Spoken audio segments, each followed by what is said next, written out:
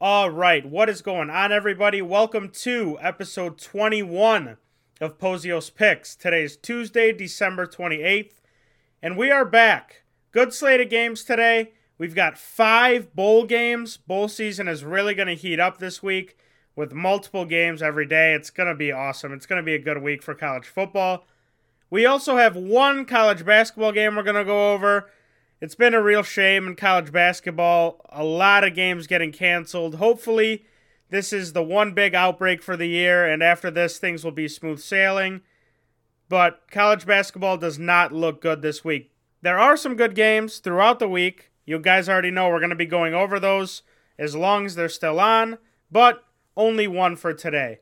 Without further ado, let's get right into it. But before we do, you guys already know who I'm going to shout out. I'm giving a quick shout out to the guys over at Pickett. Pickett is a brand new app that is perfect for anyone that bets. Pickett automatically tracks all of your bets for you. All you have to do is sign up, link your sportsbook accounts, and it syncs all of your bets as soon as you place them. When you sign up, you can use our promo code POZIOSPICKS to get up to a $50 bonus that goes right into your Venmo account. So again, all you got to do is sign up, use our promo code POZIOSPICKS, link one of your sportsbook accounts, and that bonus goes right to your Venmo account. Shout out to Pickett, that's Pikkit. So, first, we have one college basketball game so far that Max is going to go over. If we have any more picks, you guys already know we're going to put them up on our Twitter at PoziosPicks and also give a little more explanation over on Pickett. So, Max, go right ahead. Yeah, so this game will be Notre Dame traveling to take on Pitt. It'll be their second game in ACC play. Both of them coming in at 0-1. Notre Dame's coming off 2 straight wins as well as Pitt. I just don't think Pitt has played enough competition this year. Notre Dame's played Indiana. They beat Kentucky. They're coming off 2 straight wins. They score a lot. They got a couple shooters. Dane Goodwin, Cormac Ryan on the outside. And then they got their slashers that get to the cup at any time. Blake Wesley, Prentice Hub, Trey Wirtz. So I think this Notre Dame team will go into Pitt, come out with a win. So I'll be taking Notre Dame money line and Notre Dame minus 3.5. Add both of those to my card, please. Okay, that does it for college basketball. Like I said, only the one game today. If we think of any other plays for college basketball, they will be up on our Twitter. On to college football. 5 good bowl games today. Really looking forward to this slate. First game is at noon. Houston is taking on Auburn in the Ticket Smarter Birmingham Bowl. Houston was 11-2 this year, and they're coming off that loss to Cincinnati in the AAC championship game. Auburn barely bowl eligible this year at 6-6, coming off of 4 straight losses. Both sides will be without players who have opted out. More on the Auburn side. Usually I would like the SEC team in a spot like this, but with a lot of those NFL caliber guys out and a backup quarterback in, I like Houston. I like the underdog here. Houston is a really good team. They've got a good quarterback in Clayton Tune, great freshman running back in McCaskill, and Nathaniel Dell at receiver is a stud. Something important to note is that Auburn has their starting corner and linebacker both out in this game, opted out for the draft. So Houston, with that solid offense, should be able to create some big plays and get things done here. Going to be tough with the game being in Alabama, so going to be a huge Auburn crowd. But I like the Cougars here, basically on the road to get things done and win this game. So Houston moneyline is my play for this one. The next bowl game, 3:15 p.m., Air Force taking on Louisville in the Serve Pro First Responder Bowl. Air Force looked really good all year.